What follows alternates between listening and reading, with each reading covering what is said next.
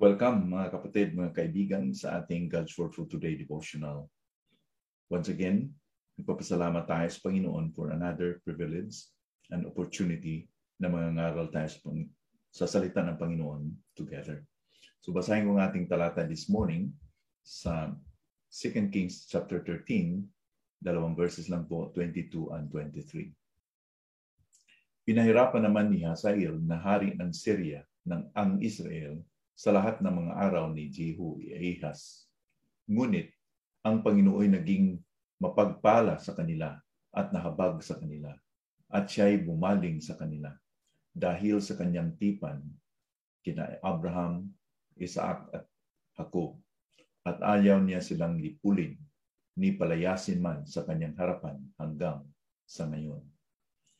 Again, pinakilala sa atin, ni-record dito na ang dealing ng Panginoon maski sa hindi faithful na King Jehoahaz, and even most of the kings, ay gracious ang Panginoon at puno ng kahabagan. The Lord is gracious and merciful. In all the days of King Jehoahaz, who is the king of Israel now, sa lahat ng panahon, sa lahat ng buong kaharian niya, he has experienced continual harassment from King Hazael, king of Syria. Palagi siyang nakaproblema because he was always attacked by the king of Syria, Hazael. Bakit ba? Because the Lord has permitted this not as a punishment but a chastisement to them because they were sinning against God. They were not faithful before the Lord. Nagkaroon pa silang mga idols sa lupain which God hated. So, chastise sila ng Panginoon. Pinahintulutan ng Panginoon that the king of Syria, Hazael, will attack them. Punishment, as differentiated to discipline, is ginagawa ito or it is inflicted to somebody in order for him to suffer. That's the end in itself. Para bang ang punishment, ang layunin talaga is para magdusa yung tao. Punishment is in itself the purpose of making the person suffer because of the consequence of his sins. Pero hindi ganun ang chastisement. Chastisement is to discipline an erring person who is related with God. We know that the nation of Israel and Judah, they were the chosen people of God. So mayroon silang relasyon sa Panginoon because they are the covenant people of God. So ang Panginoon nagdisiplina sa kanila as a loving parent, katulad sa isang parent na nagmamahal sa kanila. Sa Hebrews chapter 12, verse 7 to 8, the writer expressed here na it is for discipline that you have to endure. God is treating you as sons. For what son is there whom his father does not discipline? If you are left without discipline, in which you all have participated, then you are illegitimate children and not sons. Kasi may relasyon bilang mga anak sa isang tatay. Ang tatay talaga ay magdisiplina. Because the discipline is done not to harm the person but to purify the person. Kung walang pagdisiplina, ibig sabihin hindi siya anak, illegitimate child, hindi siya tunay na anak. So if you and I, nagagawa kayo ng kasalanan sa Panginoon, and then because of that, nagkaroon tayo ng consequence, mayroong pagdisiplina ng Panginoon. That is an evidence that God has a relationship with us. Kasi po kung hindi tayo dinidisiplina ng Panginoon, hindi tayo matutuwa because mayroong isang possible na reason diyan. That is, walang relationship sa Panginoon. It might be that hindi tunay ang ating pagkanak sa Panginoon kung wala tayong discipline. Because ang illegitimate na bata ay hindi i-disiplina ng Panginoon. Because walang relationship. So the graciousness and mercies of God sa nation ng Israel ay resulta ito because of God's covenant through the fathers, Abraham, Isaac, and Jacob. So God's dealings with the nation has been predominantly by His grace and mercies. Hindi sila pinili ng Panginoon because they were good and they were a big, populated, malaking bansa. No. When in fact, God picked them up, chose them, even when they were the least of the nations. Si Jeremiah ay nagsasabi ng patuloy na pagbibigay ng Panginoon ng kahabagan sa nation ng Israel. At itong verse na to or verses na to ay naging encouragement din sa atin because I think this promise, although it is primarily to the nation of Israel, but it has also a significant nagbibigyan ng significant application din sa atin that you can claim this verse or these verses sa Lamentations 3:22 and 23. The steadfast love of the Lord never ceases. His mercies never come to an end. They are new every morning. Great is your faithfulness. The Lord is my portion, says my soul. Therefore, I will hope in Him. So, ang dealing ng Panginoon sa nation ng Israel is not because they were good, not because they were always faithful to God. No. When in fact, sa sinulat to ni Jeremiah sa Lamentations, the word Lamentations means weeping, lament, kalungkutan. Bakit ba? Because this was in view of the coming captivity at Babylon. Nakita na ni Jeremiah at nalulungkot si Jeremiah to see that the nation of Israel will be captured and becomes like slave in Babylon for 70 years. Pero ito yung pangako ng Panginoon na hindi bibitawan sila ni Lord. Yes, they will experience the 70-year chastisement in Babylon, but eventually makabalik sila sa lupain because ang Panginoon po ay puno ng kahabagan. Hindi sila ma-consume. Sabi ko dito, His mercies never come to an end. Bago bawat araw. Kaya nga, we will be able to say, great is your faithfulness. Now, sa atin na hindi naman tayo mga Hudiyo by blood, what is our reflection on this graciousness and mercies of God?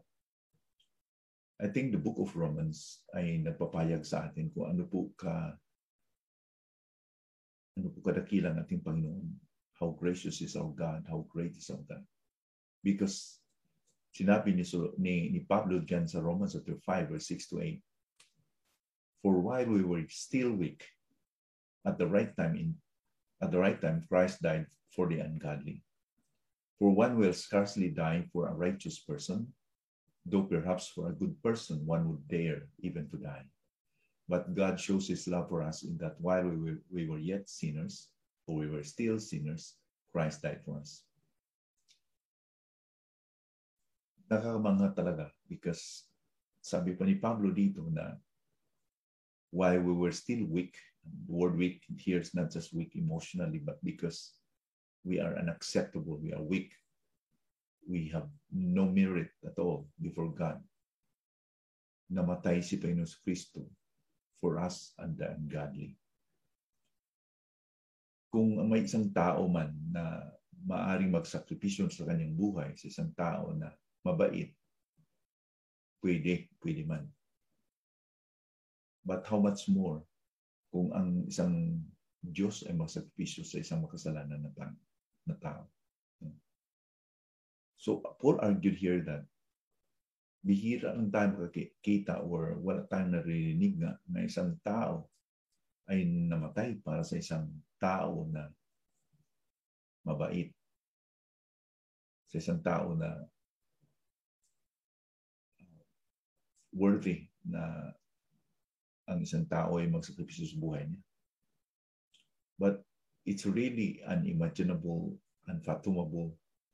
Hindi natin ma-explain itong unconditional na pagmamahal ng Panginoon sa atin. Because namatay si Panginoon Jesucristo while we were yet sinners. Christ died for us. Hindi namatay si Panginoon Jesucristo para sa mga matitinong tao. Now, of course, if a person receives the forgiveness of Christ, believes in his heart that Jesus is the Christ who died at the cross for the forgiveness of his sins, patawarin siya sa lahat ng kanyang mga kasalanan at bigyan siya ng karapatan na maging anak ng Panginoon. At ito ang kanyang kasiguraduhan na wala na pong makakuha sa kanyang kaluluwa o sa kanyang buhay apart from that word, na mawala ang buhay niya, kaluluwa niya, to be condemned in hell. Because sabi ng Panginoon, the free gift of God is eternal life in Christ Jesus. Yes, the wages of sin is death, but the free gift of God is eternal life through the Lord Jesus Christ.